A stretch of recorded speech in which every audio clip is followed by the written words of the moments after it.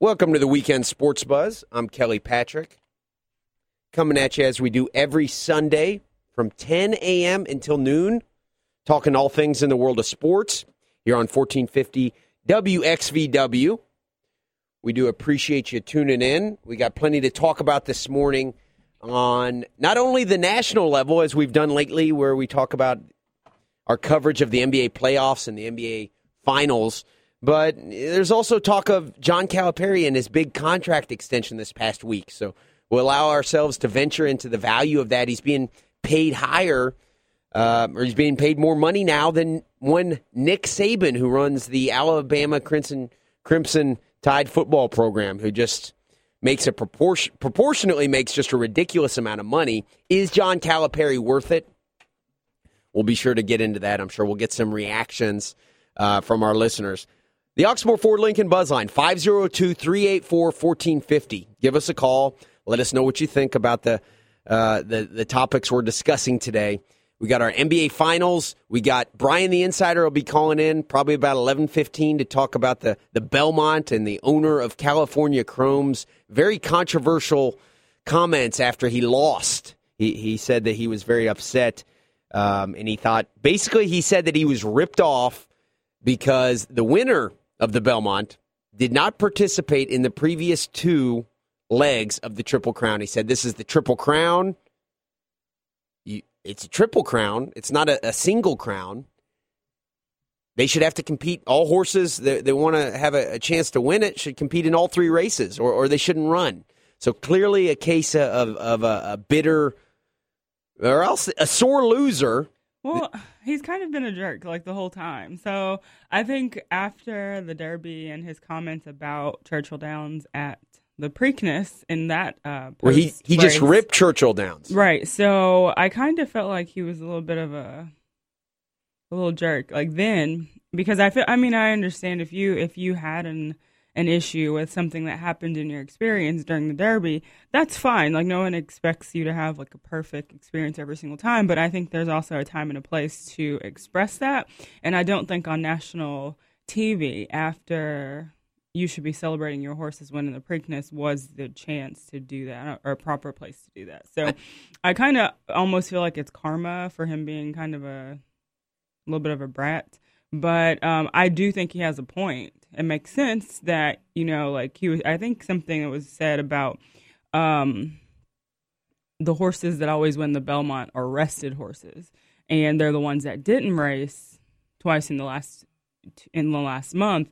And it makes sense. So it makes you wonder, would that be better for horse racing when everyone's kind of on a level playing field in that sense, where the horses have all been through the gauntlet at the Derby and at the Preakness before they get to the Belmont? Because he does have a point there. Yeah, does he have a point? You could make a case for that. Yeah, but I still think he's a jerk.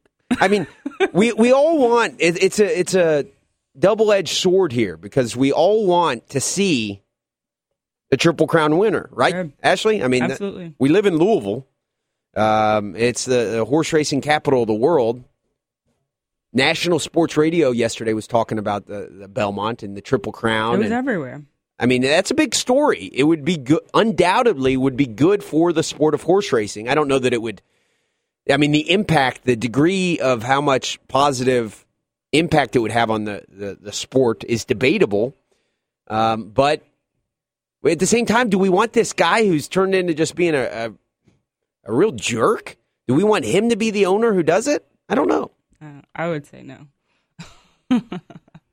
Other stories, I know Brian will have plenty to say on that. We'll get him at 11:15 shortly after our Ashley's Loco Cinco at the 11 o'clock hour. The Louisville men's baseball team. Oh, my goodness. You're right, Ashley. Yeah, that's a big story. Definitely can't overlook that. Heading to the College World Series again. Headed back to Omaha. What a dramatic fashion. What a way to win. Did you get to follow much of that game? I didn't actually. Both games against Kennesaw State were back and forth. They're losing, and they make a comeback. And then, this yesterday, they were losing. They made a comeback. They were losing, and then they made a comeback. And very dramatic fashion for Dan McDonald and the U of L baseball team. I have to say, I'm very proud that we beat UK which I was, honestly, to tell you the truth, and it hurts me as a U of L fan to say this, I thought Kentucky would knock us off because they'd beat us a couple times during the regular season. So it was nice to see us get that vengeance. I wish that, the basketball team would have been able to do that this season too. Yeah. Mm-hmm. It's an interesting topic or time when either of the baseball teams have success. Because admittedly, when the baseball teams don't win, we mention to not really talk about them. Yeah, that's true. I mean, I think, I don't know about UK's tradition in baseball. I know that Louisville over the past maybe 3 or 4, 5 years maybe has begun to build a name for their baseball program and players that are getting drafted and those types of things. So I think of course, I feel like now at U of L, it's almost like every sports team has the expectation to be pretty good and ranked in some way. That seems to be kind of the virus going around the school. Kentucky has had success in baseball, too. They certainly have plenty of highly rated players. I mean, hell, they had the player of the year this year. As far as recruiting rankings, which in football we like to look at a lot, and so that carries over into baseball. They always have a very talented roster, but Dan McDonnell and the Louisville program, now their third trip to the World Series, have seemed to capitalize in the playoff format more so than Kentucky. So it's a tough debate. I want to hear what our listeners have to say about it. I say debate because I'm sure if Hink or any hardcore Kentucky fans listening, and their feedback on it would be, oh, y'all don't talk about it unless you're winning. 502-384-1450. Are we warranted to be proud? Obviously we are. Of course we are. Obviously we are. But is it a sport that we really care about? If it's basketball in Louisville, I'm confident, Ashley. If it's basketball season and the Louisville Cardinals are losing, let's say they have the worst season in 20 years. We're still going to talk about it. We will. Yep. Some of the most beloved teams for this Louisville program, for me, were teams like the end of the Denny era. Yeah. Bozak Smith. Oh, gosh. Yeah, guys like that. Damian Dantzler I loved for some reason. I mean, just so many of these Louisville teams. Here in Louisville, we're a basketball city. So we talk about it regardless. Does that carry over into baseball? Maybe not so much. Maybe not. I mean, but then I think it's part of the, I guess, I don't know, the double-edged sword of this being Kentucky and being a basketball state. That's just what the reality we live in. That's just the reality we live in. Yeah. I mean, I think even like with Louisville, it took a while for our fans to truly embrace football program as a winning program because they're like, okay, it's basketball season, I'm out of here.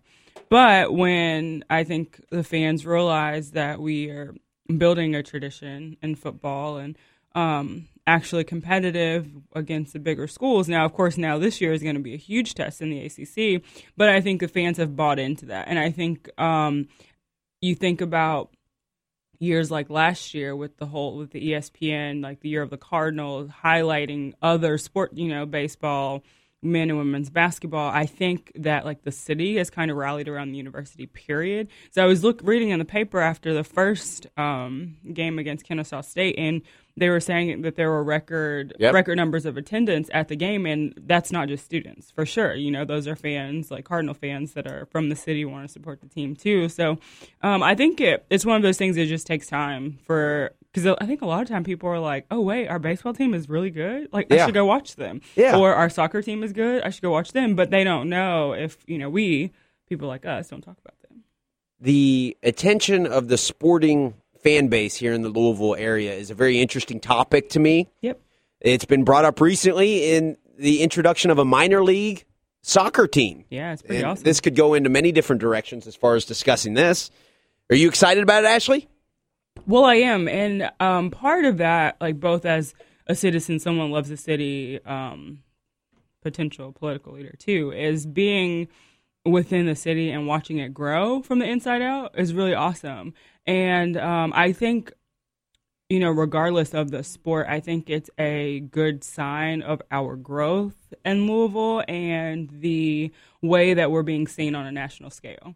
So I think that it's our mayor, Greg Fisher, has done a really good job in terms of being business savvy and trying to make Louisville like a city that's comparable to a place like Indianapolis, Cincinnati, Nashville, like those other mid-major cities. So I think bringing the soccer team, I think it's kind of like, it's an awesome tradition to see like how it goes, see how fans embrace it, and who knows what's next. Because I mean, obviously the Riverbats have been here for quite some time now. They've been successful, very, very successful. Yeah, very successful. Fans embrace them.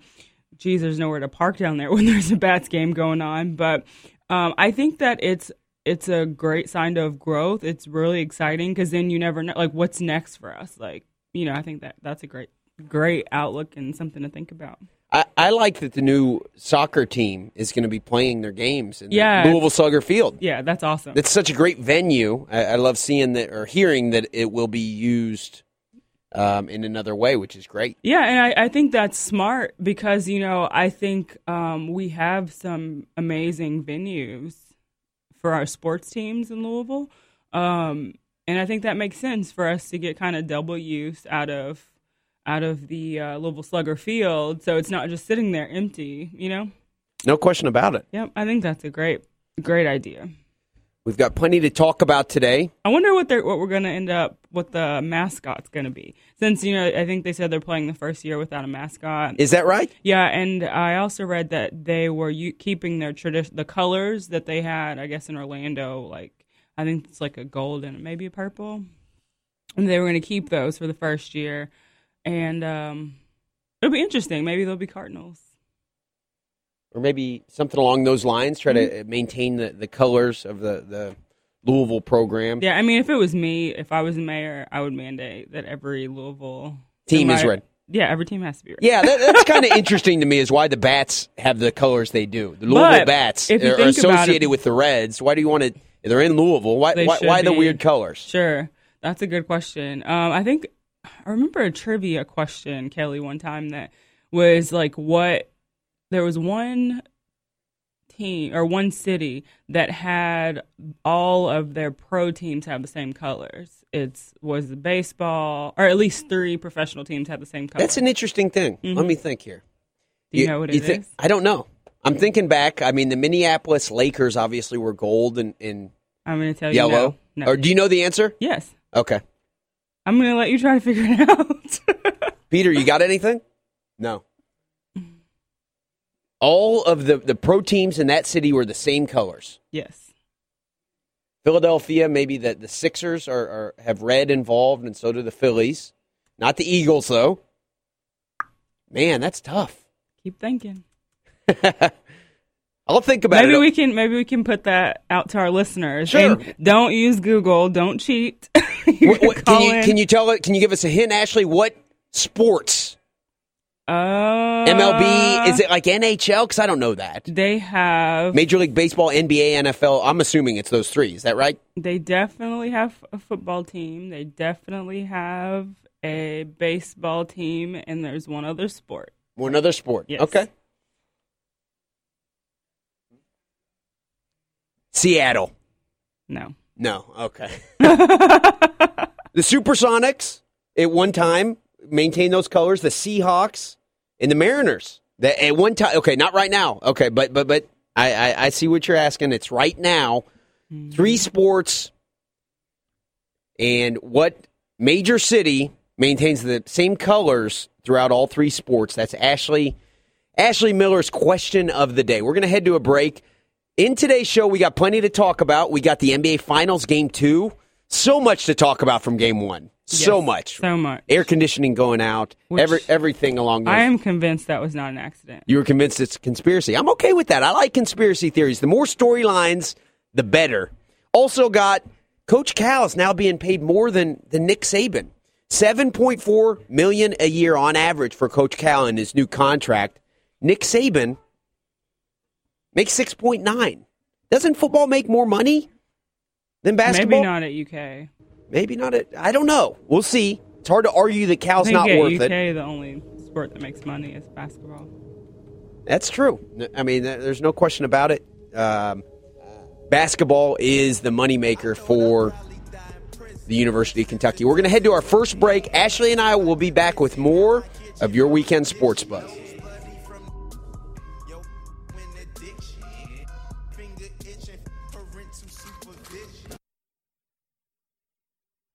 Welcome back to the Weekend Sports Buzz. I'm Kelly Patrick, alongside Ashley Miller, as we do every Sunday from 10 until noon, talking about all things in the world of sports. Today, we've got some good talking material. In the first segment, we talked about the Louisville Cardinals men's baseball team, and they're advancing to Omaha for the third time in recent memory. Kelly, do you know when they play again? Do you know by chance? Good question. I'll plead ignorance there. I don't know. Let's see here. Also got the Coach Cal contract. He's re-signed in an attempt to keep the NBA away from Coach Cal. They're now paying him I won't say ridiculous. I'm not going to be that guy who says that's overpaying Cal. But they're paying him a lot of money. They are. Ashley, that's a lot of money. $7.4 million a year is a lot of money, a lot of pressure. I think Coach K is the only one who makes more than him now, so you're right. It's a lot of pressure. Especially in the You could make the argument. Lexington. Yeah, you could make the argument that Coach Cal was never going to leave because of money anyways.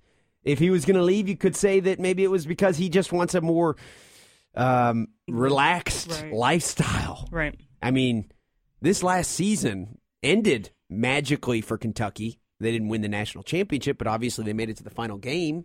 But he was in the pressure cooker. Yeah, I mean, what season. A pressure cooker. If you stumble, God, how much pressure is that? That's a lot. I think it would be a lot of pressure anywhere, but in Lexington, Kentucky, that's even more pressure because as soon as they lose a game, people are going to say, why are we giving you $7 million a year for you to lose games with all these All-Americans? It's tough. 502-384-1450. If that's what you want to talk about, let us know. And then, I mean, therein lies the question. There's always the debate, is Cal even a good coach? Like, people talk about that all the time and say that I'll definitely say my personal opinion is he's a master recruiter. But I don't think in terms of X's and O's and how to use the talent optimally once he has them, I don't think he's very good at that. So it's interesting because you think of somebody like Nick Saban, there's never a question of whether or not he's a good coach and his level of football IQ and those types of things. So it's interesting because I think there's some schools of people that will say, we're paying him to recruit these all-star players to Kentucky, but not that he's a good coach. I have a feeling that's going to get some reaction. I'm sure. From our Kentucky fans.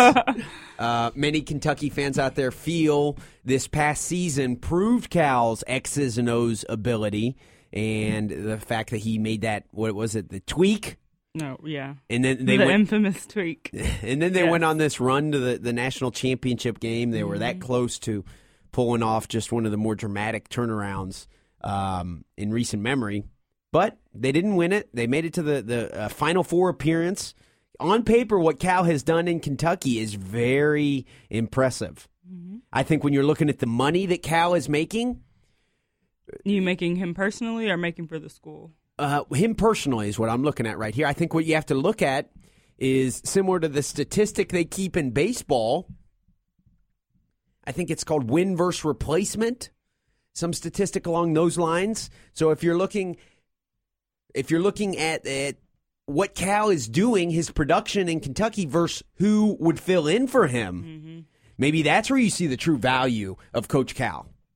If you're comparing him to Billy Gillespie, it's night and day difference. Yeah, it's not even a comparison. But realistically, if they were to lose Cal tomorrow and they were to bring in a replacement, they wouldn't bring in a slouch. They would bring in one of the top names in the world of college basketball. They'd have to. Probably would not be a complete strikeout fail like the drunkard that Billy Gillespie was. Right? Probably would not be. Probably not. They might bring in someone like Sean Miller or someone along those lines. Maybe. You would think they would bring in a good coach. But what Cal is doing and the level of players and talent that he brings in is just on a completely different level. It is. 7:30 today, we get to see Game 2 of the Miami Heat and San Antonio Spurs. I think San Antonio is going down today. Do you? I do. You're a Heat fan. This game I am a Heat fan. Is in San Antonio. Yeah, I think had LeBron not cramped up like he did, I think they would have won that game too. And I had a problem with all like the fans, people that probably have never played a sport in their life and never caught a cramp and know how horrific that feels, to like try to like, I don't know, talk bad about LeBron. Like, how are you not trying to play through that? Like, it's impossible to play through a cramped quad, hamstring, calf. I've had my calf cramp up before and not be able to walk. Like, it hurts really bad, and it's basically like you might as well cut that limb off because you can't use it. Yeah, I've never experienced. I've had Charlie horses, things like that. I'll be honest, I've never experienced what I think LeBron experienced at that point, and I don't think there's any question that LeBron was cramping up, that he had to come off the court. It was obvious, and right? It was obvious too. I think that he wanted to be out there because he tried to go back in and then cramped up again and had to come out. It is amazing, though, how many armchair quarterbacks, or whatever the terminology you want to use, even Shannon Sharp and certain professional athletes out there. Mark Jackson made a couple controversial comments during the telecast, saying, you're a champion, you're the king, you gotta make this work. I mean, if that would have happened in the first half, he would have gotten IV fluids and been fine for the rest of the game. But in the time when it actually occurred, there's nothing he could do about that but sit down. What it created for me was one of the more memorable sporting episodes in my memory overall. Yeah. I watched that, and the Heat, I mean, many people are saying, and Keith Olbermann has tweeted multiple times, that he covered many NBA finals in the Boston Garden when they didn't have any air conditioning. They simply did not have air conditioning. But I would argue the Heat in San Antonio is probably a little more intense than in Boston. Absolutely. Absolutely. And there's no way you can tell me that, and all of the checks and balances going into a game like that, someone didn't notice that the air was broken or something. Like, seriously, that's impossible to me. That would be like U of L hosting the national championship at Yum Center, and all of a sudden the air breaks. Seriously, and Louisville's in the game. Like, that just doesn't sit well with me at all. In 2006, 2012, and 2013, the Miami Heat lost Game 1 of their NBA Finals and then went on to win the NBA Finals. They'll win it. Are we going to see a fourth time for the Heat to rebound from a Game 1 loss? Absolutely. I think they're going to be pissed now. And they probably have like the largest chip on their shoulder after that game. That's scary. Yeah. If LeBron is as determined as I would think he is, how pissed off would you be? Oh, my gosh. If you looked at your Twitter feed and you had, I may be exaggerating, 10 million people ripping your ass for cramping up. For something that you can't control. I'd probably, score 50. What if he comes out and just scores 90 or 100? We'll say I told you so. What are your predictions? I mean, big game, a lot of anticipation. They're saying that the numbers for tonight's game will be just off the charts because of the amount of people who do want to see LeBron lose. Kind of like Floyd Mayweather. People want to see him lose. What's your prediction for the stat line? Is he going to drop a triple-double? I wouldn't be surprised. I anticipate him having a huge game today. I think he probably now feels like he has something to prove. And then also have that level of pissed offness, to make up a word, that people are talking about him like that. It would be different if he was like, "Oh, I just sprained my baby toe. I need to go sit down." Like, his body was clearly cramping up, and that's not something he can control. So, yeah, I think that he's probably going to come out for heads. It is an interesting topic. I don't remember it happening to someone like Michael Jordan. No. Why does LeBron cramp up like this? Does he need more potassium? Okay, his size. He's big. Does he need to eat more bananas, drink more water? Is there a way he could prevent this in the future?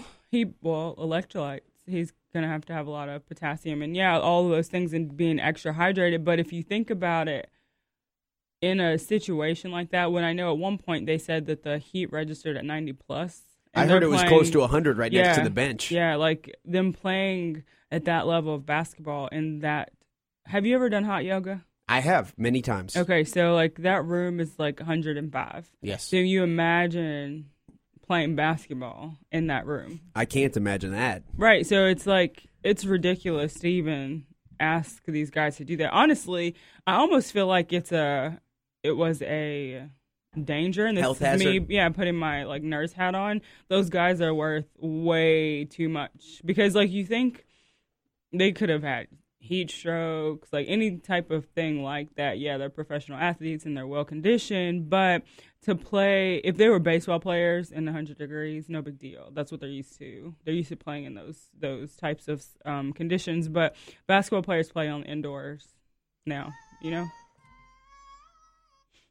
No, I played basketball growing up. That was always my favorite sport. I played in some hot old gyms. I remember my high school in particular, the girls' gym didn't have air conditioning, and it was always very hot. We'd play for hours in, open gym, and it got very, very hot. It was always really tough. But to compare the amount of energy exerted by me and my size and my athletic ability to someone like LeBron James is... If you even think, like, in the Louisville, Kentucky game this past year, Julius Randle cramped up. Yeah, he's done that a couple times. Yeah, and I think when you have, like, the guys with the bigger bodies and larger muscle mass, it takes a lot more to keep them well hydrated. The Weekend Sports Buzz is brought to you by Brandon J. Lawrence, personal injury attorney. Call 502-587-0041 to reach the best personal injury attorney in the city of Louisville. Following Brandon's Twitter feed this past week, I saw that he said he thinks that they should have stopped the game. Yeah, I think that at the moment they realized that it was extremely hot in there and they couldn't get the air condition fixed, they should have postponed the game to the next day or something like that, because I don't think, all things being equal, I don't think it's fair. I don't think it's an optimal position to put those guys in, considering, especially it's at the beginning of the World Championships. I mean, by gosh, they've got potentially 6 more games to play, and you can imagine how much that took out of all of them. So I feel like it also sets the series up to be a little bit of a downer, because whichever team is able to rally post that type of experience is probably going to come out on top. So I think as a fan too, and as a nurse, I would have rather them say, you know what, we're going to call this one. We'll try it again tomorrow, same time, same place. Thank God there was no serious injuries. Right. Because, I mean, I think there's always, when you have situations like that, there's potential for all kinds of stuff. Like, you've seen people and read about, like, kids, people having heat strokes and dying and those types of things. It's just not worth it. So, probably the better idea to stop it and try again later. What's being overlooked through the LeBron saga from Game 1, in my opinion, is Tim Duncan came out. He was 9 for 10 from the field. Mm-hmm. 10 rebounds, 3 assists. Very effective. 21 points. Huge game from Tim Duncan. At times, San Antonio was very sloppy. They turned the ball over 22 times compared to just the 16 from Miami. They managed to come out and win despite their sloppy play at times. But this San Antonio team seems to really be clicking on offense. They got Tony Parker with 19 points, 8 assists. Manu Ginobili coming through, 3 for 6 from downtown, 16 points. Danny Green, 13 points, coming alive in the clutch. Mm-hmm. Is this a different San Antonio team than lost to the Heat last year? I don't think so. I think they're the same team. I think they have the same cast. Honestly, if I had to guess, my guess is that this is it for Tim Duncan, and they're trying to rally around him. So if they win it all, I think he's done. He's done. Wouldn't be a bad way to go out. Nope. Tying the likes of Magic Johnson, Larry Bird, 5 rings. He would join. Interesting stat here, Peter and Ashley. Mm-hmm. He would join John Sally as the only player to win an NBA championship in 3 decades. Wow. That's awesome. That's pretty neat. That's really awesome. So, I'm going to ask you guys again, have you thought about my question of the day? Have you figured it out yet? I have not. I was thinking about it, and Peter and I were talking about it, and Seattle is the best case I have. I can't come up with it. Who is it, Ashley? Peter? No last guesses? No more guesses. All right. The big reveal. Pittsburgh. Pittsburgh. Oh, God, how did I miss that? So I'm going to... The Pirates, the Penguins, and the Steelers. Yep, all have the same color. Now, and what a great branding and marketing have they done. I hate the Steelers. I'm a lifelong Bengals fan. I hate the Steelers. Yeah, but they are so successful at all levels. They are, and apparently the flag for the city of Pittsburgh is colored with black and gold. Based on the color of William Pitt's coat of arms. So they are the only city in the United States in which all of their professional sporting teams share the same colors. Wow. And that wasn't always the case because the Penguins, when they came they originally wore blue and white because of the general manager. He was from Ontario, and it was kind of like paying homage to him. But after the Steelers and Pirates in 1979 had won their respective league championships, the Penguins decided to alter their color scheme to match the rest of the city. Tough to hate on that. Very, very great branding from a marketing perspective. And, I mean, Pittsburgh sports fans are very passionate. They are. Pirates, not so successful. But the Penguins and the Steelers, pretty good. Two of the greatest organizations in their respective sports, no question about it. They called themselves the City of Champions. Give us a call on the Oxmoor Ford Lincoln Buzzline, 502-384-1450. Tell us what you want to talk about. Topics on today's show involve Coach Cal being paid more than even the best college football coach out there. College football historically generates substantially more revenue for their programs than college basketball. Yet, Coach Cal is worth this much, and I'm not even debating that he's not. I want to hear what our listeners have to say about it. Is Coach Cal worth more than what Nick Saban is worth? Nick Saban is, on a tear like none other.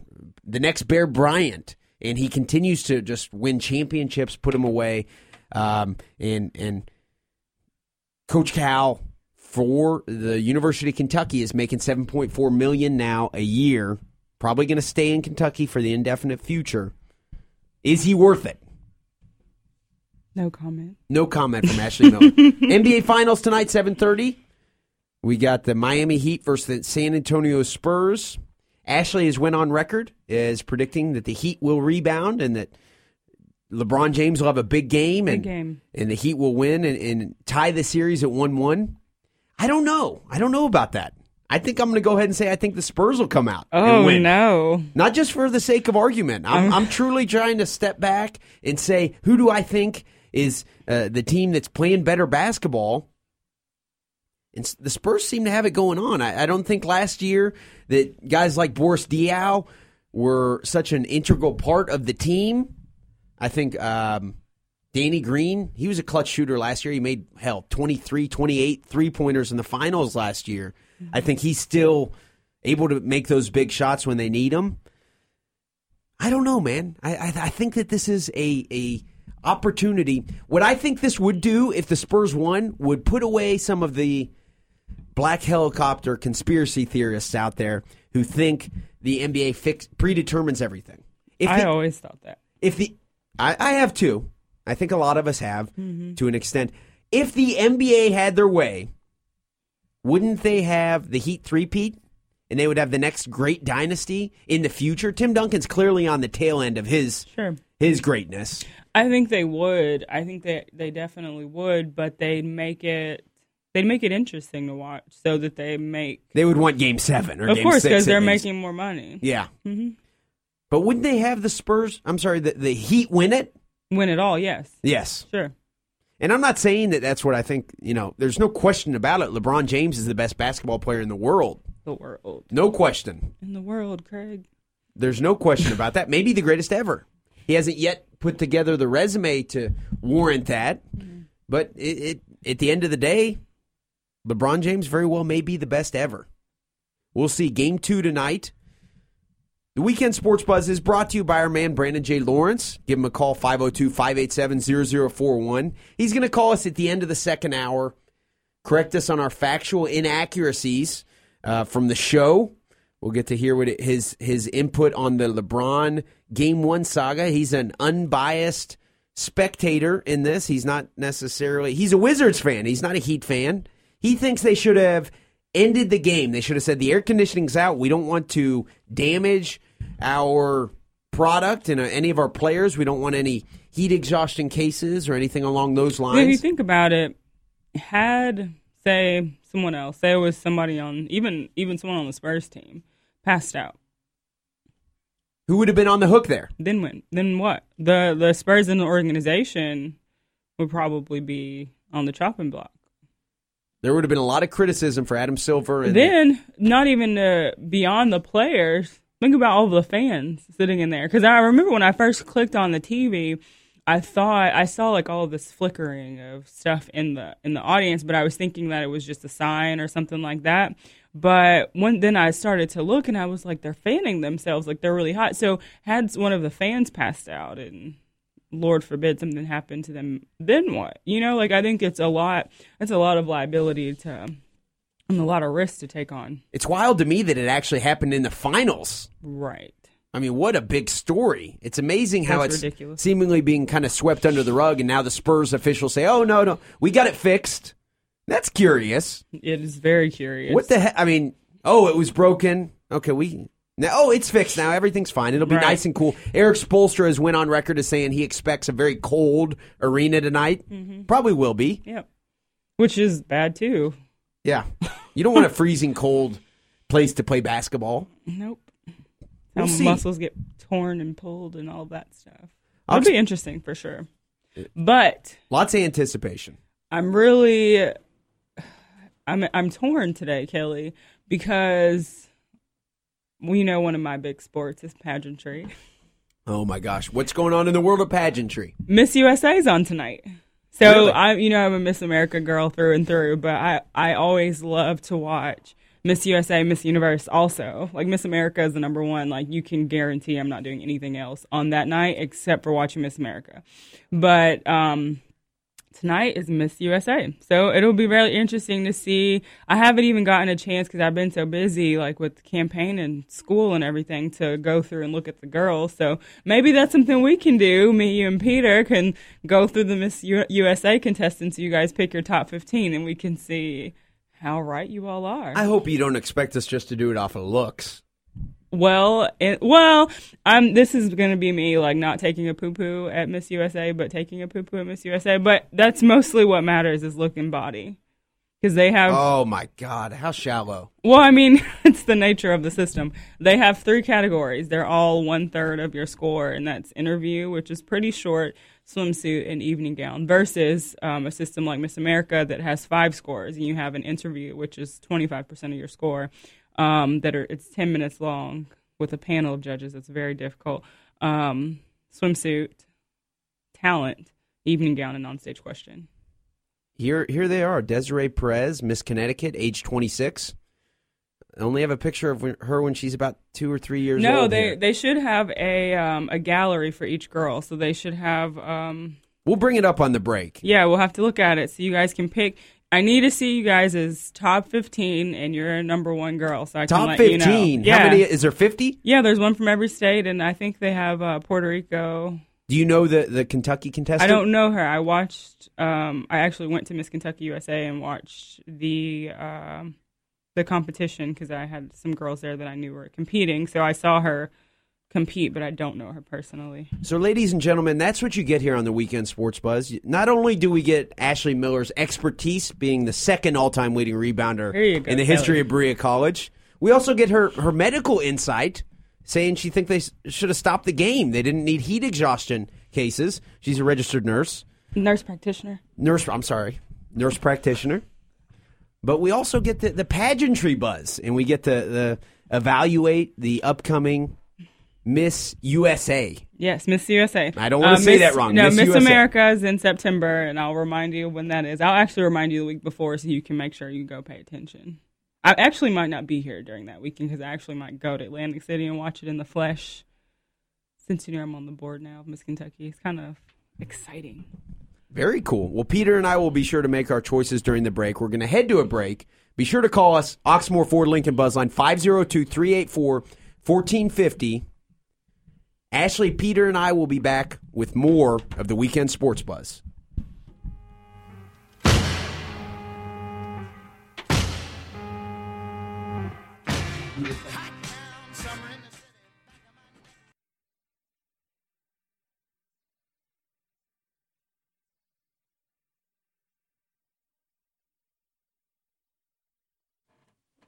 Welcome back to your Weekend Sports Buzz. I'm Kelly Patrick alongside Ashley Miller, my man Peter. In the break, we're breaking down some very serious Miss USA contestant information. Yeah, this is awesome, trying to teach you guys what to look for and, showing you their glam shots versus these are like on-stage pictures. So this was like her on-stage swimsuit, on-stage Thus far, I think gown. my vote, the pretty smile of Desiree Perez of Connecticut. Okay.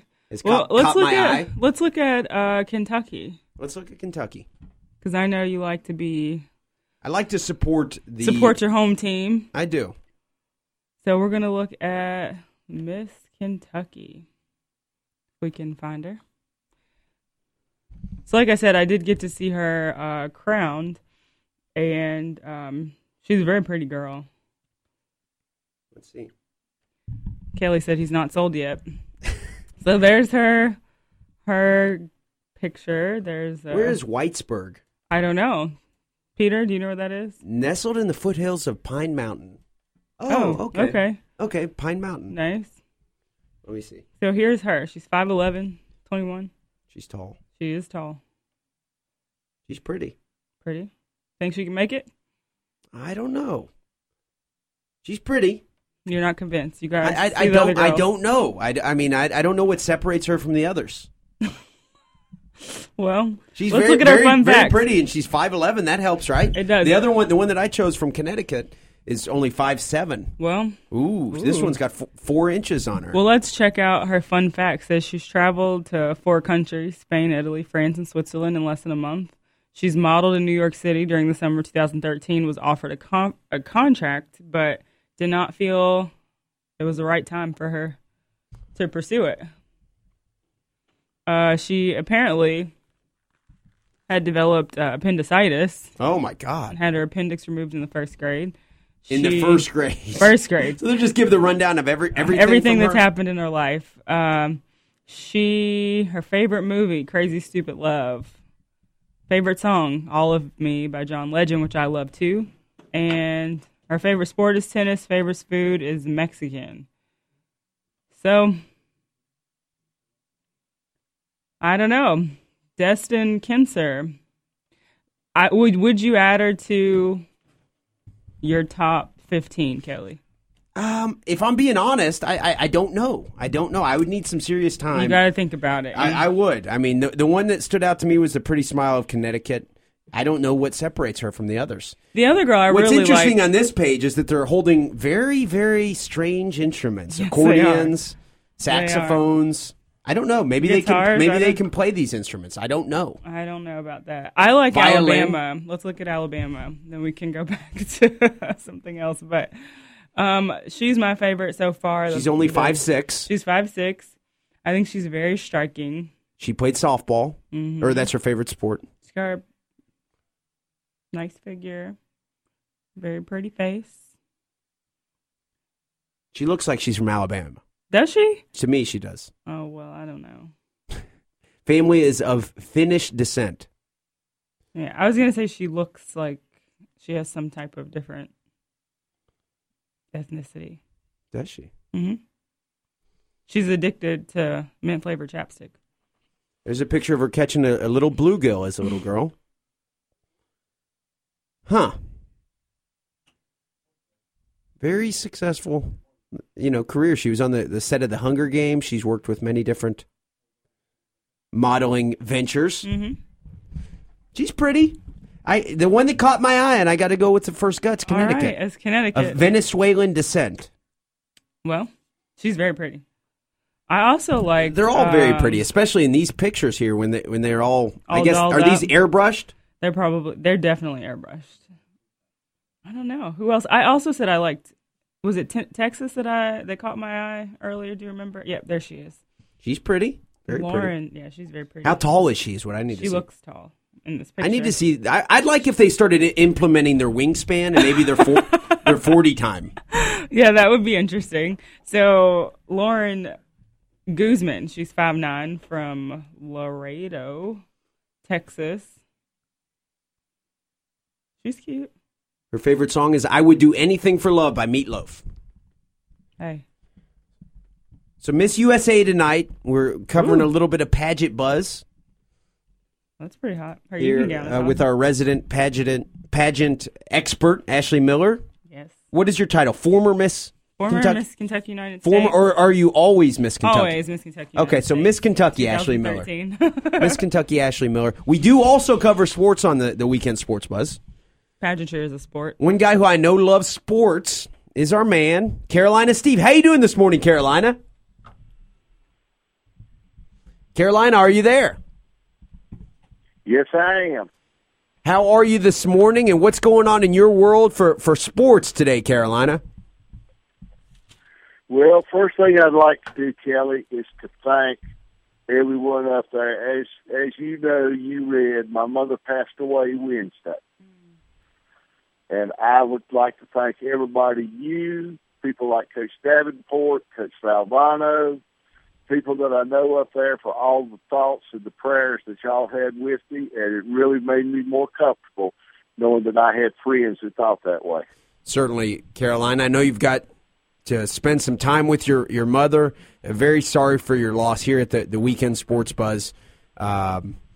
We collectively send our prayers your way, Caroline. I'm very sorry to hear of the passing of your mother. Absolutely. Yes, well, she's in a better place. She had cancer, she's thing, and I'm sitting here now. I never thought I'd be able to say this, but I'm sitting in my own house now, Kelly. I got the house that they had, so I'm up here in North Carolina, and the only thing is, I see what y'all were talking about at the Insider with that guy that's the owner of California Chrome. They ought to get that guy out of racing. God, what a negative guy to take the microphone in such a moment where he could somewhat redeem himself and say it wasn't just me being negative. You know, he could have given some credence to his actual somewhat legitimate criticisms of Churchill Downs, but instead he goes on a rampage and just rips the entire system and says that it's not fair. It's set up so that, I guess, the powers that be will not allow a Triple Crown winner to happen. I mean, what a negative guy, Carolina. It is. I thought that the jockey ran a bad race, too. I thought if he would have put California Chrome and let him stay on the lead and let him just lead through that, he's better, because you can tell he didn't like dirt getting kicked in his face. No, it was. They got a tough break, and I mean, there's a lot of horses in there. It's a mile and a half. There's a reason the Triple Crown hasn't been won since 1978, and it's not because the powers that be are fixing the race. It's because it's a mile and a half. That's further than a lot of these horses have ever ran.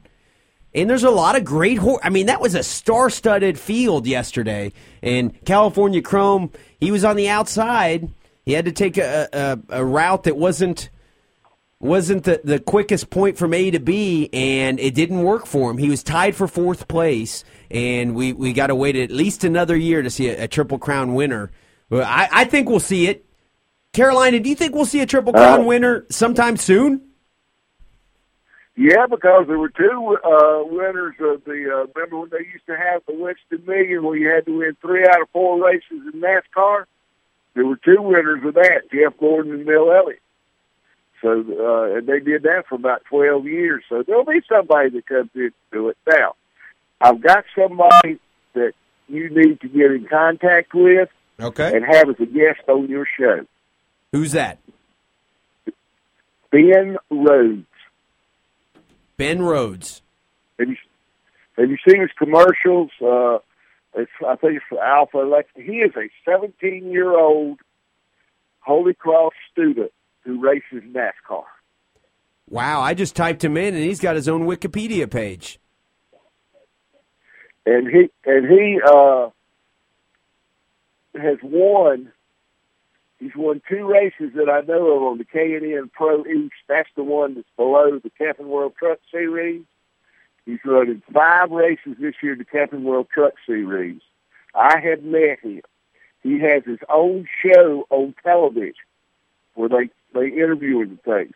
And the thing I'm proudest of, and I got my T-shirt on from the Madhouse, he went up to Bowman Gray Stadium, the oldest weekly racing series in NASCAR, and won up there. What the Bowman Gray is, they call it the Madhouse, Kelly.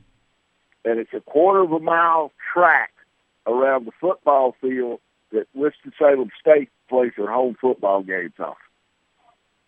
Wow. Born in 1997, young guy, 17 years old from Louisville.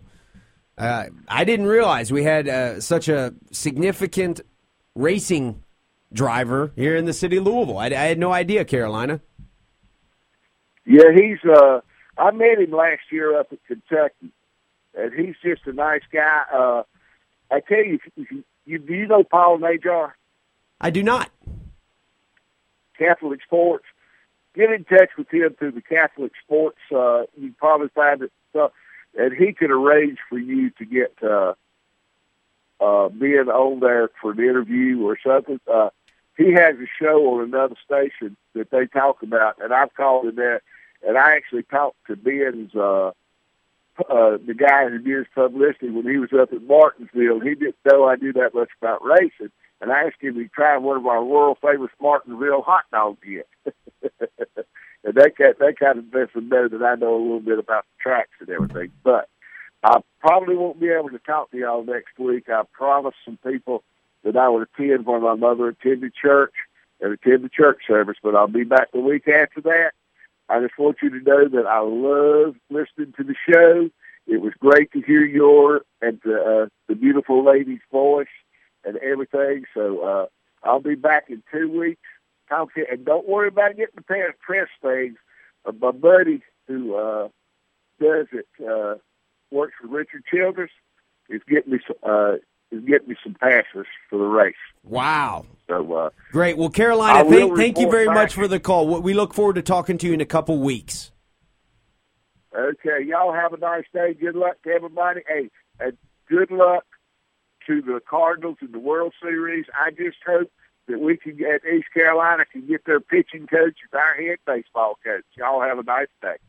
Great stuff there from Carolina. And we really do appreciate the kind words from Carolina dealing with the passing of his mother this past week up in Carolina. So thank you very much, Carolina, Steve. Ashley, Peter, and I are going to head to a break, and we'll be back. We are the Weekend Sports Buzz.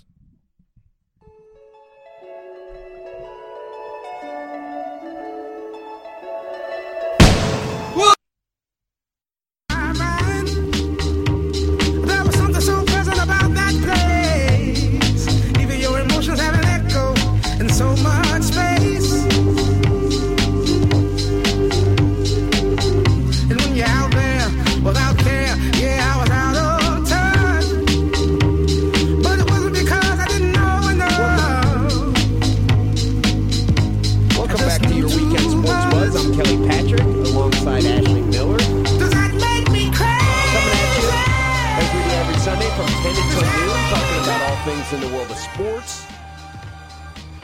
It's the 11 o'clock hour, and as always, we have the most popular segment on radio and television here in the city of Louisville and the surrounding area. We have what they call Ashley's Loco Cinco, or Ashley's Crazy. With no further ado, Ashley's Crazy. Thanks, Kelly. Well, I have a top 5 today of some very interesting sports stories. The first one was a little spat with Deshaun Jackson and his former agent, Drew Rosenhaus. So apparently, Deshaun Jackson says his former agent, Drew Rosenhaus, violated the NFL Players Association rules by bribing him to sign with his agency back in 2009 with truckloads of cash and a Louis Vuitton bag. Apparently, this is according to some legal documents that have been filed, but Deshaun Jackson filed some court papers in an effort to overturn a ruling that he owes Rosenhaus more than $500,000 for failing to repay some loans. So in the documents, Deshaun says that he shouldn't have to pay Drew a dime because a huge chunk of the cash was given to him to induce Deshaun to use Rosenhaus in his next contract negotiation. So why is this a big deal? According to Deshaun, it's a huge violation of the Players Association rules, for which the punishment is that Deshaun shouldn't have to repay a single cent of the money. The cool part of the story is that part of the money came in cash, stuffed inside a Louis Vuitton bag that he got like after midnight on November the 10th of 2009. So no one knows if he kept the bag. He apparently kept the money. Rosenhaus is not commenting on the situation, but I think this is kind of funny. It's always entertaining when someone has a problem with Drew Rosenhaus, who is Drew Rosenhaus being the most powerful agent in the NFL. We got Scott Boras in the Major League Baseball realm, and we got Drew Rosenhaus in the NFL. Terrell Owens has filed lawsuits against Rosenhaus in the past, and I got a feeling, unfortunately for Deshaun Jackson, that Drew Rosenhaus has his bases covered, and he's a smart guy. It's probably not the first time he's done this. No, he knows what he's doing. Say all the things you want about Drew Rosenhaus. He's not a rookie. Not at all. Wow, a bunch of cash being Louis Vuitton bags. I mean, why all the flash? Why all the flashiness? Deshaun Jackson ran his way out of Philadelphia, is now in Washington, one of the more exciting players in the NFL, flips into the end zone, fumbles the ball right before going to the end zone, all this exciting stuff, and now this. But, I mean, obviously it worked because he clearly used Rosenhaus. Yeah, so. I mean, it's a double-edged sword. You hate Drew Rosenhaus. Everybody does, he's a very polarizing guy, but at the same time, he gets big contracts, sometimes for players who are washed up. So I'd hire him as my agent. Well, I probably would too. Yeah, I mean, if all you're trying to do is get a good contract. Yeah, I mean that's what you want. Yeah. So I don't know. Good luck to Deshaun Jackson on that lawsuit. Yeah. Story number 2. Minnesota Vikings receiver Jerome Simpson. Oh, God. Oh, God. Apparently, and this is a good story, kind of. He didn't just complete his 120 hours of court-ordered community service sitting from his DWI, which I'm not completely clear on. But apparently, he clocked in almost 15 extra hours.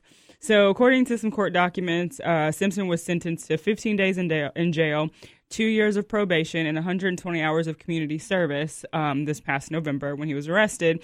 Turns out it didn't take him very long to log in all of his hours and then some. So because he logged in this extra 10 to 15 hours of community service, he was at this academy. It's a high school geared towards kids who struggle with addiction.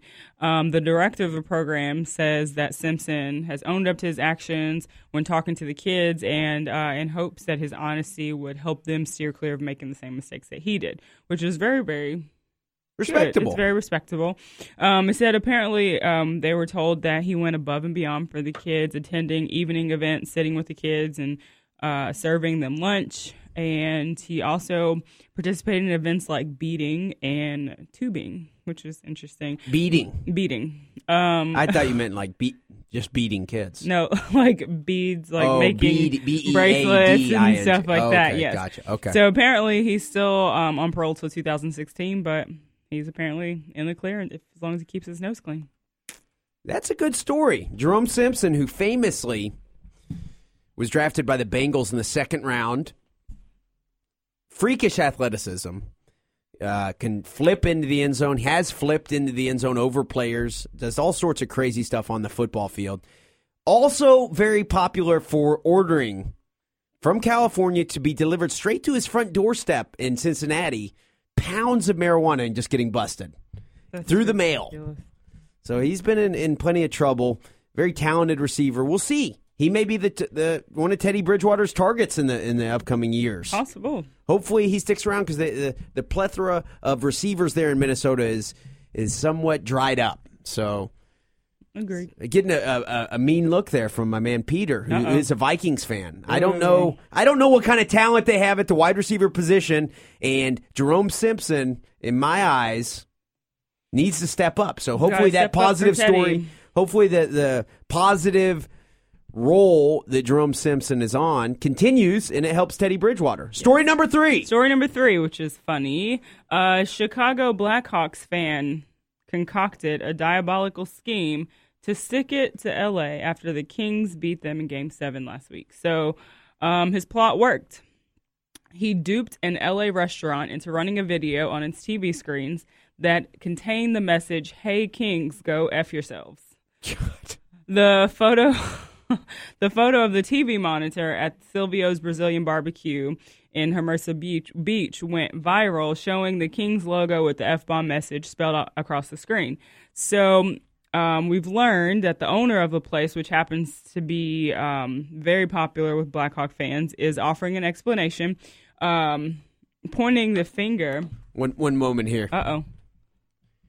We broke something. Okay, there we are. So apparently the owner of the restaurant is pointing the finger at the Chicago supporter, saying, "Unfortunately, we had a negative incident here at Silvio's after Game 7 of the Blackhawks-Kings games that has offended pretty much everyone in our community," saying basically a regular restaurant, the guys created a 20-minute highlight video to show after the game, and it showed clips from the past season, current season. At the end, there was this 15-second screenshot with the Kings banner with the "Go F Yourself" screenshot that was at the very, very end. So the owner, very classy. The owner apologized, said it was stupid, unsportsmanlike, and vulgar. And so apparently they just started playing these videos instead of watching them first to ensure there was nothing weird on there. And it just slid through. Yeah, it slid through the cracks. That's amazing. It is amazing. Well, I mean, yeah. I guess that happens. Stuff like that happens every once in a while. Yeah. If I would have seen it, I would have been really excited. Right? Yeah. That's entertaining. It would have been very entertaining. What I look to sports for is entertainment. And if I see "Go F yourself," I'm like, my God, that shouldn't be there. Yeah. That would excite me. Would it excite you or make you angry? It would not make me angry. Not me. Many people would be angry from that. Not me. It would make me excited. I would say, what a dumb move. Somebody's probably going to lose their job. Probably. Yes, but someone's definitely lose their. Me personally, Kelly Patrick, I like stuff like that. Story number 4. Story number 4, I'm going to save the best one for last. But Aaron Hernandez apparently has been under some scrutiny. Oh, God. Because people are trying to figure out. There's been some reports that he got some jail tattoos. And I wasn't sure why this was such a big deal. But apparently some people have been saying that Aaron Hernandez had illegally gotten some jailhouse tattoos on his hands that were apparently illegally done while he was behind bars.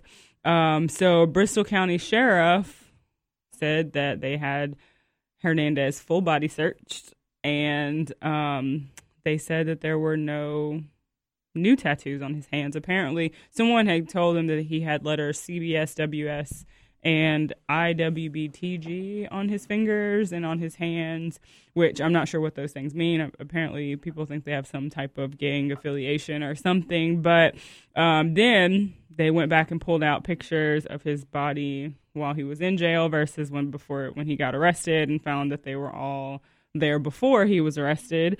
But I just found that shocking that it was that serious. A lot of attention has been paid to the tattoos on Aaron Hernandez's body. Mm-hmm. I had heard that they thought that there was some reference to maybe Odin Lloyd or the double homicide from 2012, that maybe he had somehow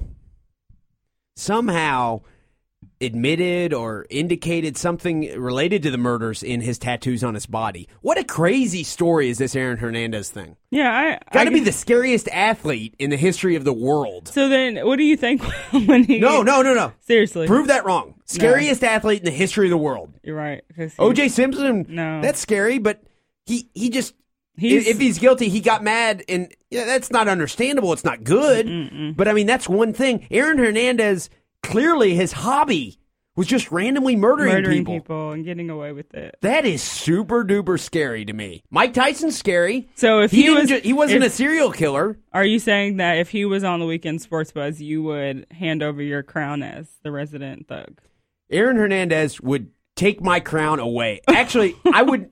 He's one guy that I would prefer just never to ever see. Yeah, I don't. That's think I'd scary ever as hell. He scares the hell out of me. Double homicide? He came up on some car in 2012, not far from his house, and just killed him. Yeah, that's scary.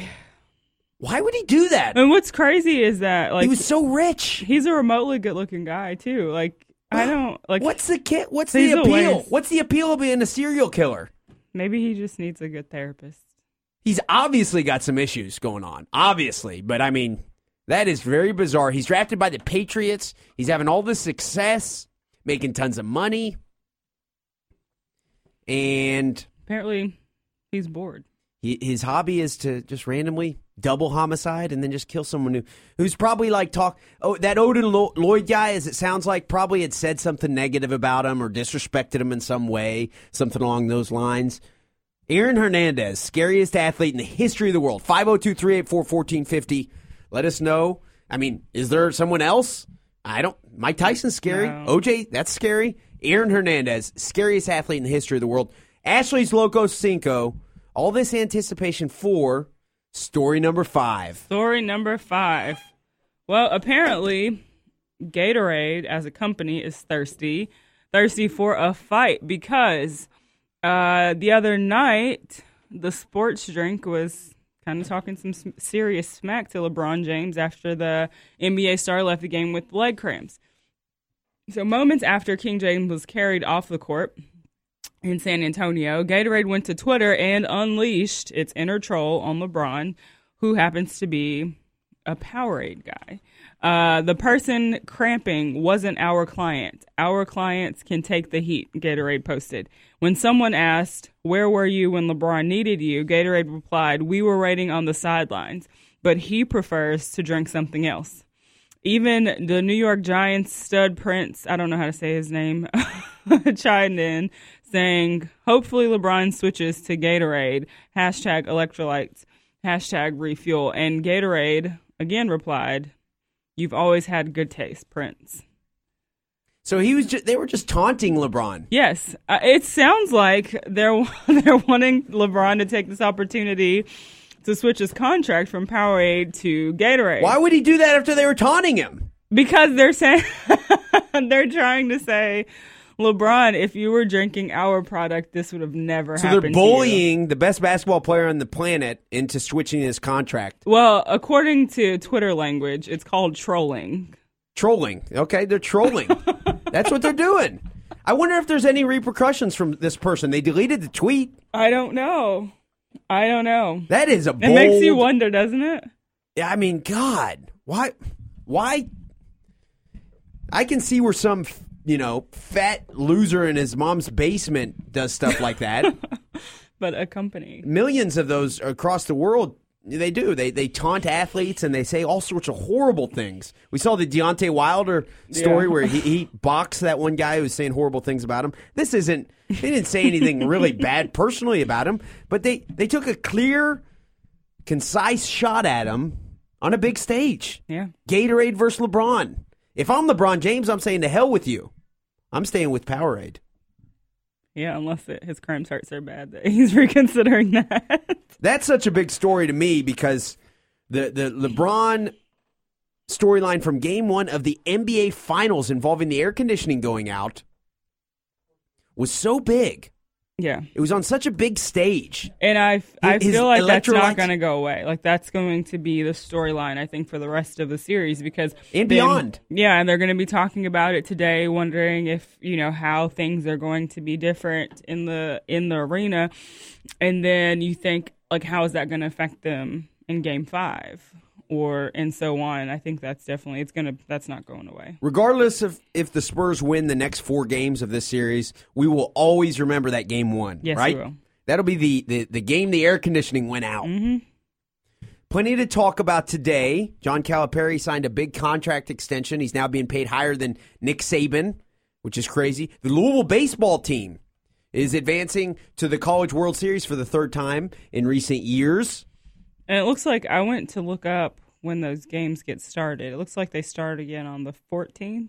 Okay. So it looks like the baseball championship for Division I in Omaha, Nebraska, June 14th through the 25th.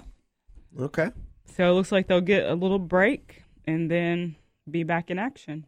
We've also got the NBA Finals tonight. We had California Chrome losing in the Belmont yesterday. Oxmoor Ford Lincoln Buzzline is open, 502-384-1450. We're going to head to the Buzzline now, where we have our man Brian the Insider, who I'm sure has opinions on all these topics. Hey, how you doing this morning, Brian?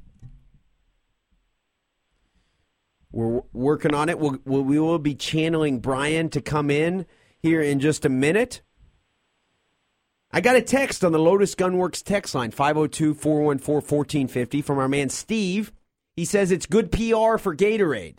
It sends the message that their product works and that Powerades doesn't. So you can certainly argue that it's good PR. I guess.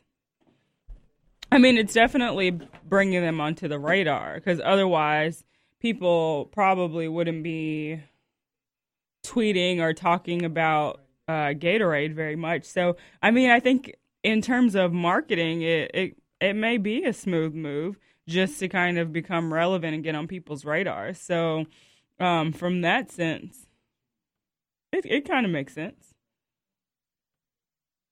So we're also talking about, in addition to the sports buzz, we're talking a little bit about the pageant buzz with Miss USA coming on tonight. And so far, right now, I'm between Alabama and Louisiana.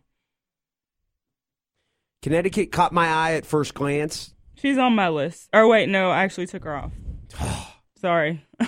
Oxmoor Ford Lincoln Buzzline, 502-384-1450. We're going to attempt to talk to our man Brian the Insider about the very controversial comments from the owner of California Chrome yesterday. How you doing this morning, Brian? Good morning, Ashley and Kelly. How are both of you doing this morning? Good. How are you? Good to hear you back on the air, Ashley. I missed you last week. Oh, I missed you too.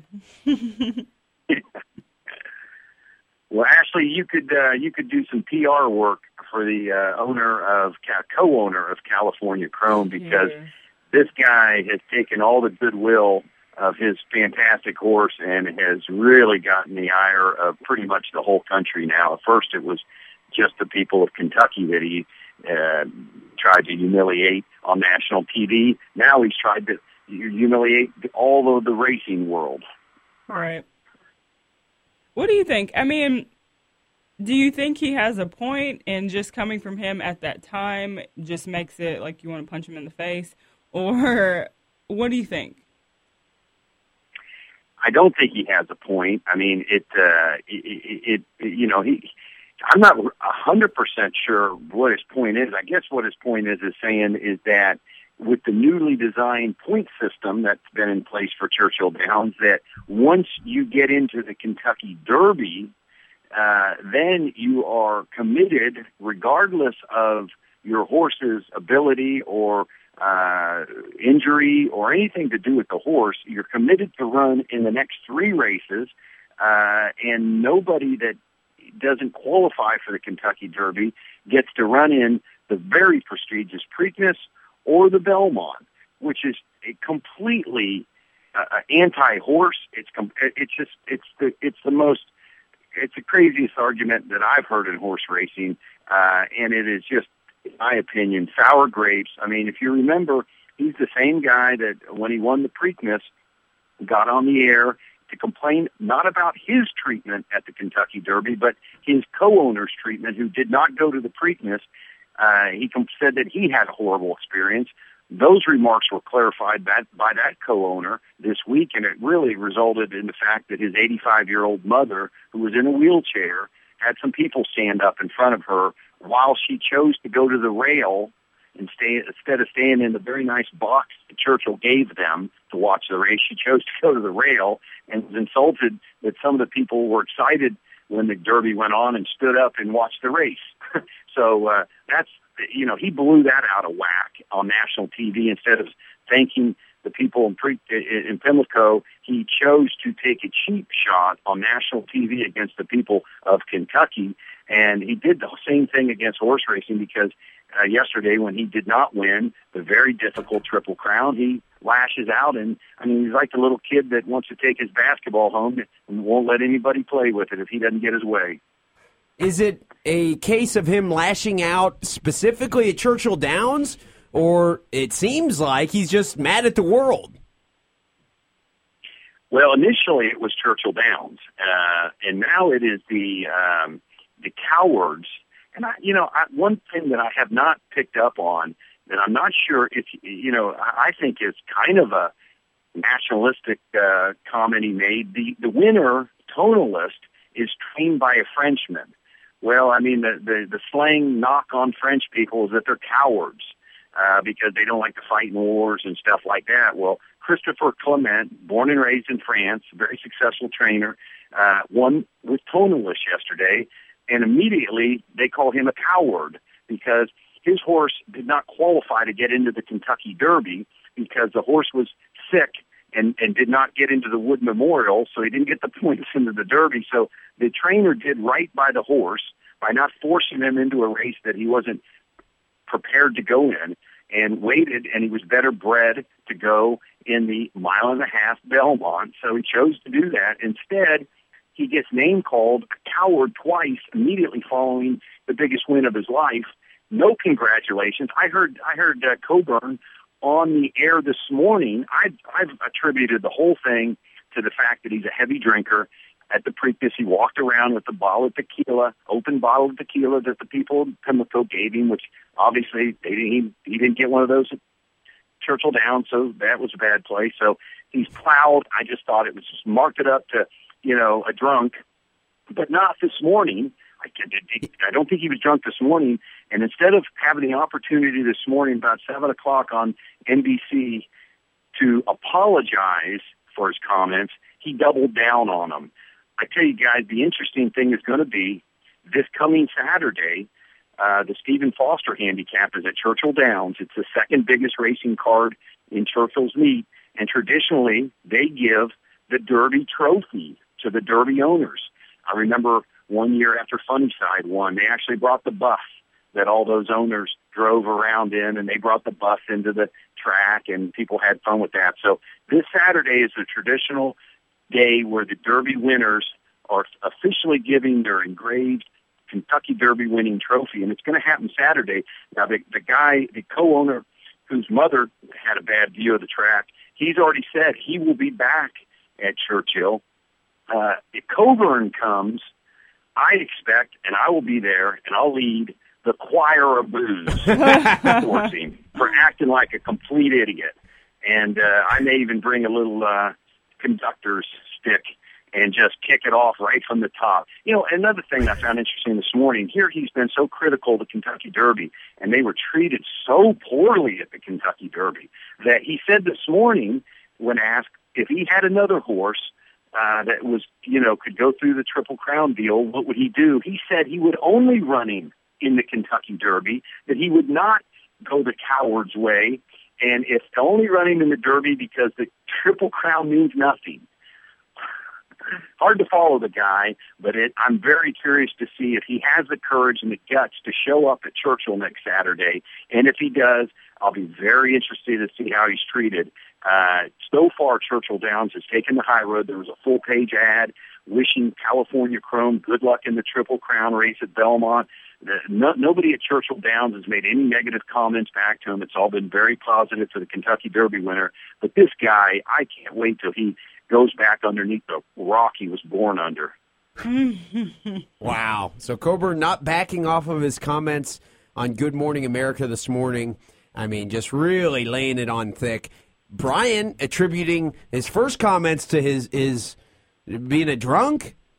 This morning he probably wasn't drunk, so I guess he's just an unhappy guy who has a score to settle with somebody. Who knows who it is? Everybody. So we'll see this upcoming Saturday. If he doesn't get his way and he doesn't win, he's got somebody to blame, and it's a darn shame because the story is a great one. California Chrome is a great horse, ran very admirably in defeat, finished up nice. Actually, they said he pulled a quarter, which is a foot injury. He had some blood on his hoof at the end of it. Nothing serious. He did kind of like pulling a hammy. He pulled a quarter in horse racing term. But the jockey, Espinoza, said he just didn't have it the whole way. But he ran a game. He got up and tied for fourth, which is no disgrace at all.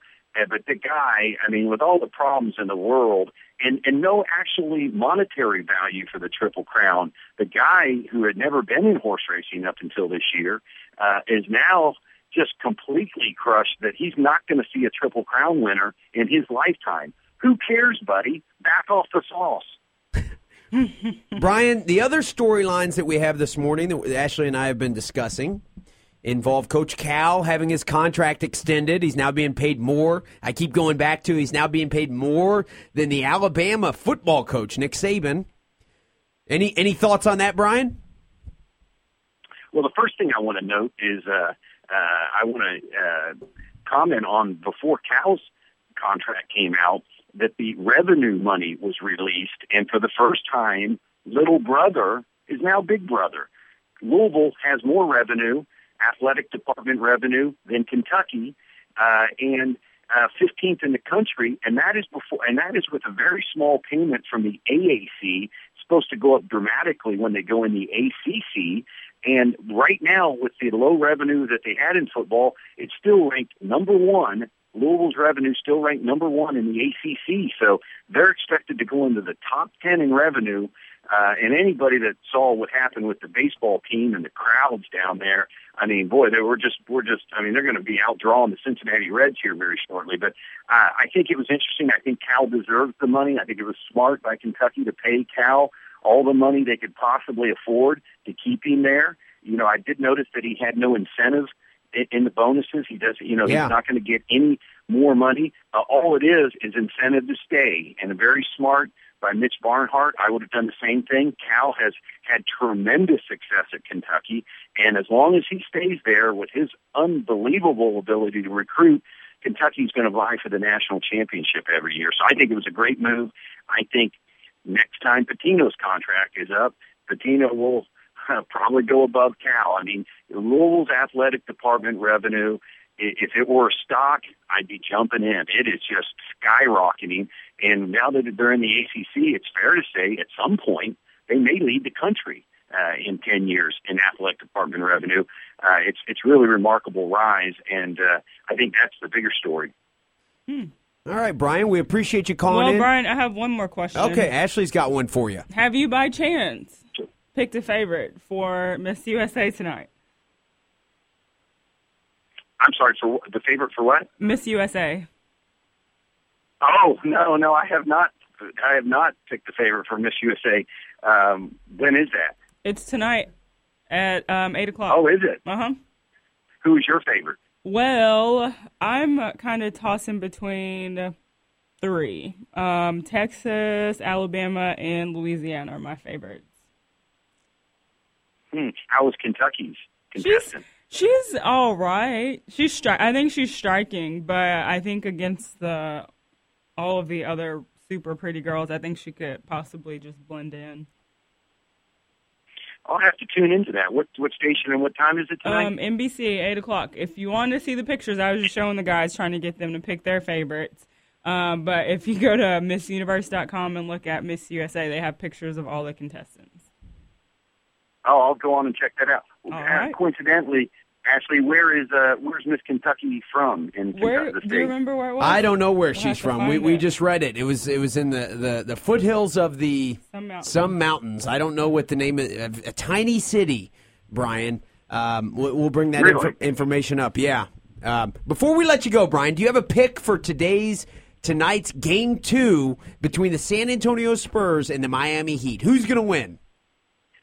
Ashley's not going to like this, but boy, I'm all Spurs. I'm all Spurs in.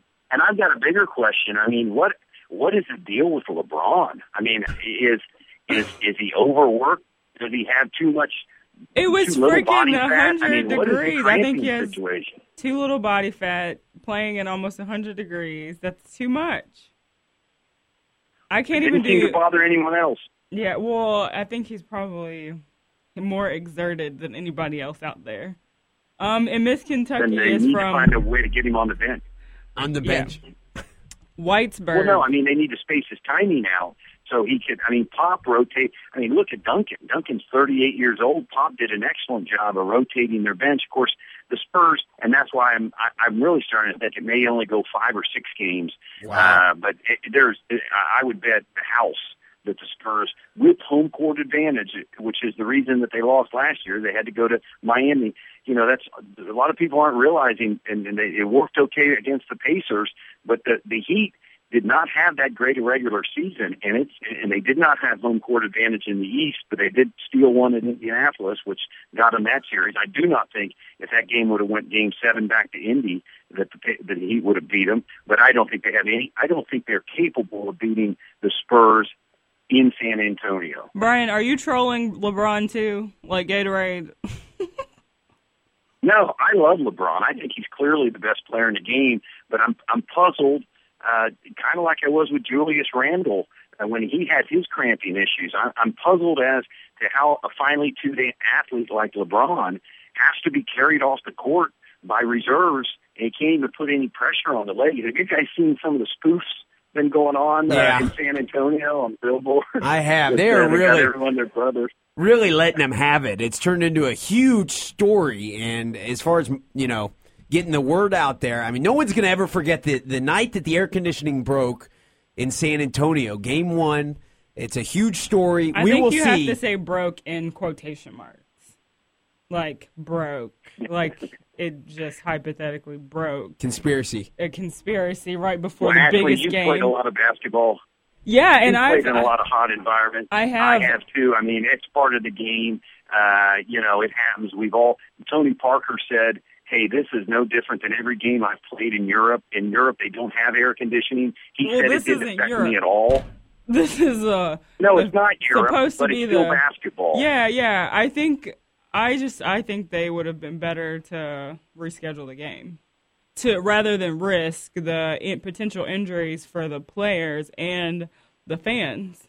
Because if anybody in there passes out, hits the San Antonio Spurs, that's lawsuit after lawsuit for the San Antonio Spurs. Well, with all due respect, the only one I watched the entire game, the only one that looked like he had any problem with it was LeBron. I didn't see I mean, it was warm in there, but I mean, he was the only one seemed negatively affected by it, and maybe he had to play more minutes. And you know, the Pop did a much better job, and he's got a much deeper bench. He probably goes 3 or 4 deeper, but LeBron was the only one I saw really experiencing any problems of the, 17 or 18 players that got on the court. So I think it's an isolated problem. Maybe LeBron's, maybe he's finished, Ashley. Oh, yeah, right. I'm kidding you. Don't hang up on me. Don't hang up on me. Thank you very much for the call, Brian. We look forward to hearing from you next Sunday. Thank you. Great talking to you guys. I love the show. Bye-bye. Bye. Good stuff there. Brian, really? Not backing off his... I know. I think this is the first time that Brian and I really just didn't see eye to eye. He thinks LeBron was the only one affected by it, and... Well, I know that if I was there, I would have been affected, and I probably would have wanted to go home, or maybe gotten a little dizzy. It is interesting. I don't remember that happening in many other big moments. Do you? No, I've never. It's clearly at the same time, we've never seen a player of LeBron's size be able to do what he does. Yeah. So maybe it's a physical thing that just he has certain limitations that he needs to pace himself with. Seriously. Well, yeah, when it's 90 degrees in an arena that should normally be around 70. I would say 72 is a comfortable degree that you should probably try to keep it at. That's what I like to play at. So Brandon Lawrence is the reason we're on the Weekend Sports Buzz. He's going to call us at the end of the second hour here, correct us on any factual inaccuracies we may have had through the show. Brandon J. Lawrence, personal injury attorney. Call 502-587-0041 to reach Brandon. Any questions you have about personal injury, get into a fender bender, you have anything come up, call him, 502-587-0041. Ashley, Peter, and I are going to head to a break. We'll be back with more of the Weekend Sports Buzz.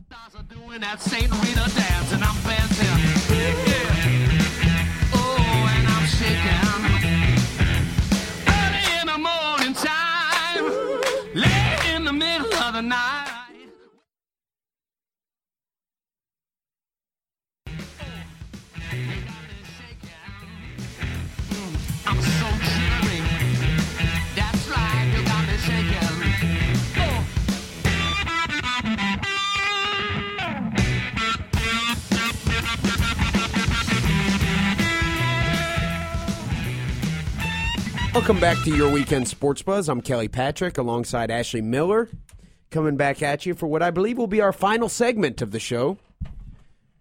During the break, Ashley and I are, of course, what are we doing? Breaking down the Miss USA contestants for tonight's event. Yes. My vote still goes to Connecticut, but we have breaking news.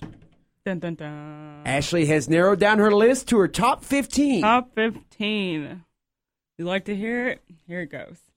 I have Alabama, Texas, Colorado, Florida, Hawaii, Illinois, Louisiana, Minnesota, Nevada, New Jersey, New York, North Dakota, Ohio, and Oklahoma.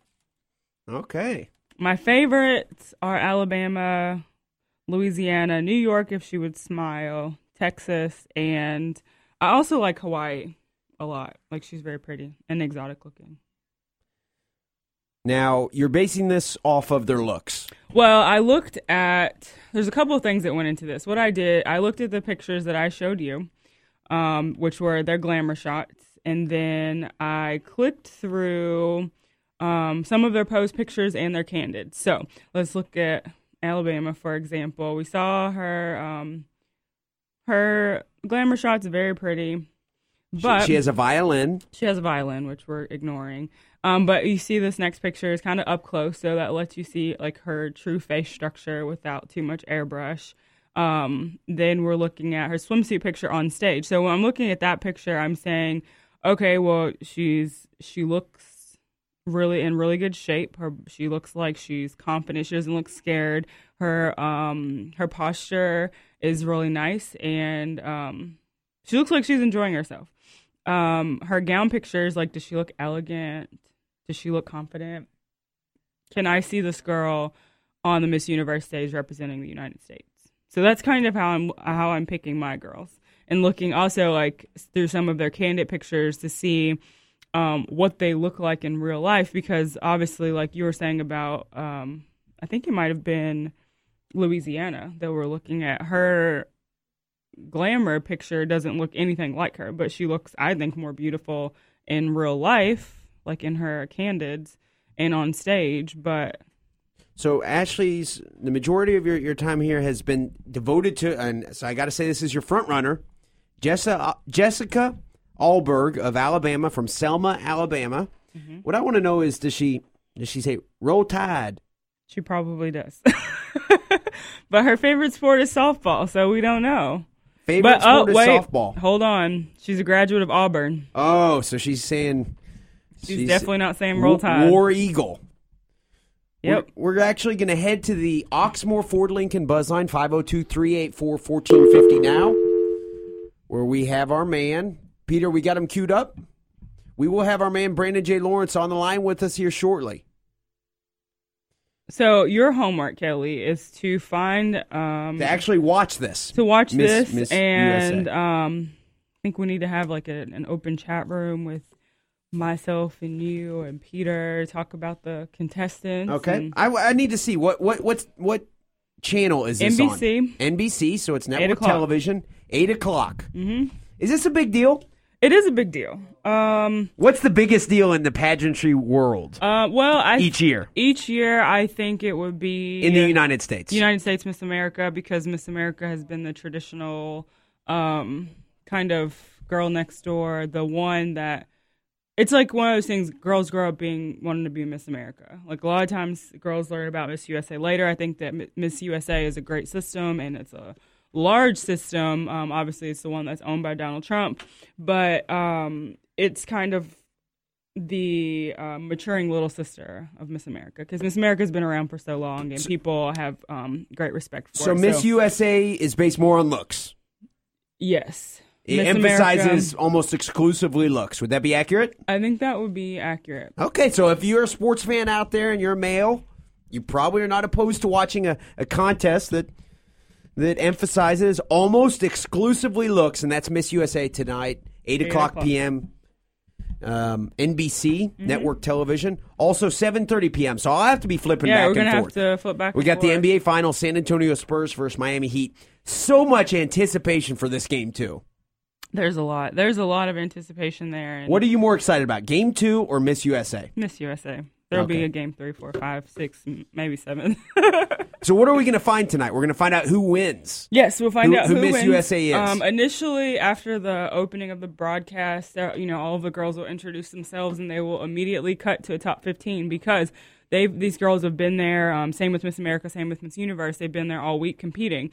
So they do they have preliminary competitions. They do their interviews, and they've already competed in swimsuit and evening gown. So the top 15 highest scorers will compete today, and you'll get to find out who those top 15 are, and then they compete again and see who wins. So in the world of the weekend sports buzz, it's a big night. We got NBA Finals Game 2, 7:30. We got the Miss USA, 8 o'clock on NBC. Oxmoor Ford Lincoln Buzz Lines, 502-384-1450. We're going to head to the Buzz Line now, where we got our man Brandon J. Lawrence on the line with us. How you doing this morning, Brandon? Hey, what's up, y'all? Arigato. What's happening, man? Not much. Hey, Morning. Morning. Hi, Ashley. Hey, boo. What's up? What's up? I saw a picture of you and Jack Conway, man. You doing it, baby? You doing it? Trying. I hear you. I heard you talking about your picks for Miss USA. You didn't include. Look, you got to include Miss Idaho. Oh, did She's you? a twin. She is a twin, and she's all right. Yeah. She's cute. All right. You think she's the one? She's the one. If she don't win it, Miss Pennsylvania is going to win it. I don't know, Brandon. Brandon coming strong. Why do you like her? Because she's a twin. Well, Miss Idaho, this is her right here. She has a twin that competed at Miss Universe, apparently representing one of the islands. Really? Yeah. So I would think. Yeah. She's from Guam. Yeah. Yeah. So I would think that like she would have some type of insight. Yeah. So, I mean, but I guess you got to defer. You got to defer to Ashley since she's on the board and she's the expert. So I defer to you. But I mean, just the casual observer with the untrained eye, I like Idaho. Okay. Well, I had originally added her on my list, and then I had to cut somebody, so she got the axe. I had 17, so I had to cut 2 people. But I mean, looking at the pictures, like her body looks really good. I wasn't sold on her hair, the way she's wearing her hair, but hopefully they'll like help her with that. But she's cute. Yeah, she's nice. But hey, man, I love Brian the Insider, man. But I gotta disagree, man. I think Coburn, what's his name, Coburn, whatever the guy's name is. Yep, I think he's good for racing. I think he's good for sports, man. Storylines sell. You're right. There's no way around that. Storylines sell, and his comments both times have riled people up. So if that's what you're going for, it gets us talking.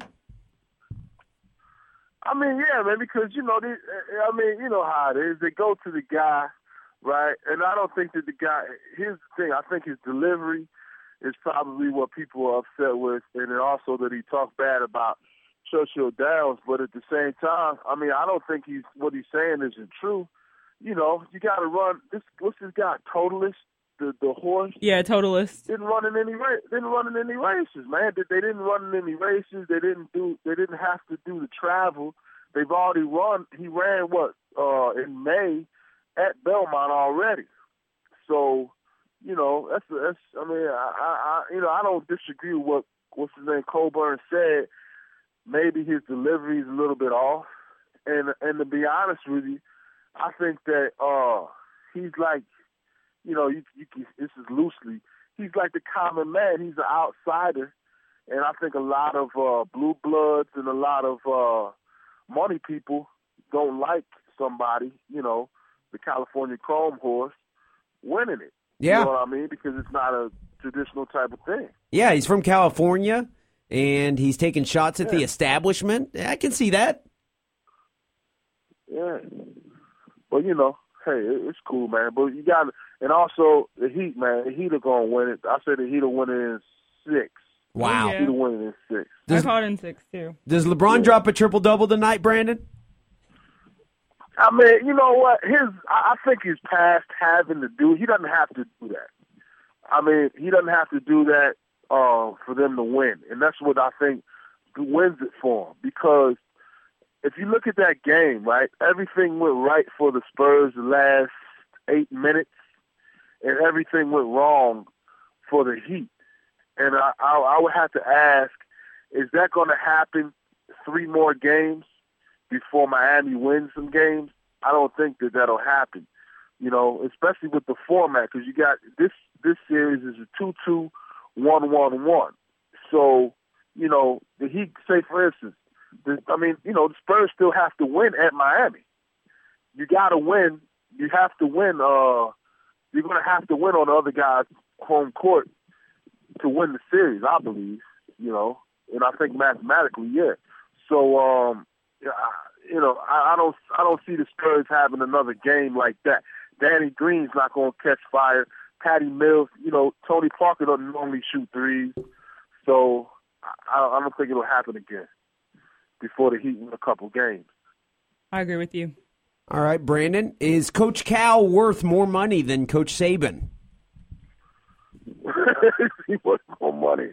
I mean, you know, I don't think Saban's worth a quarter. So yeah, he's worth more. Wow. You know, I mean, I think I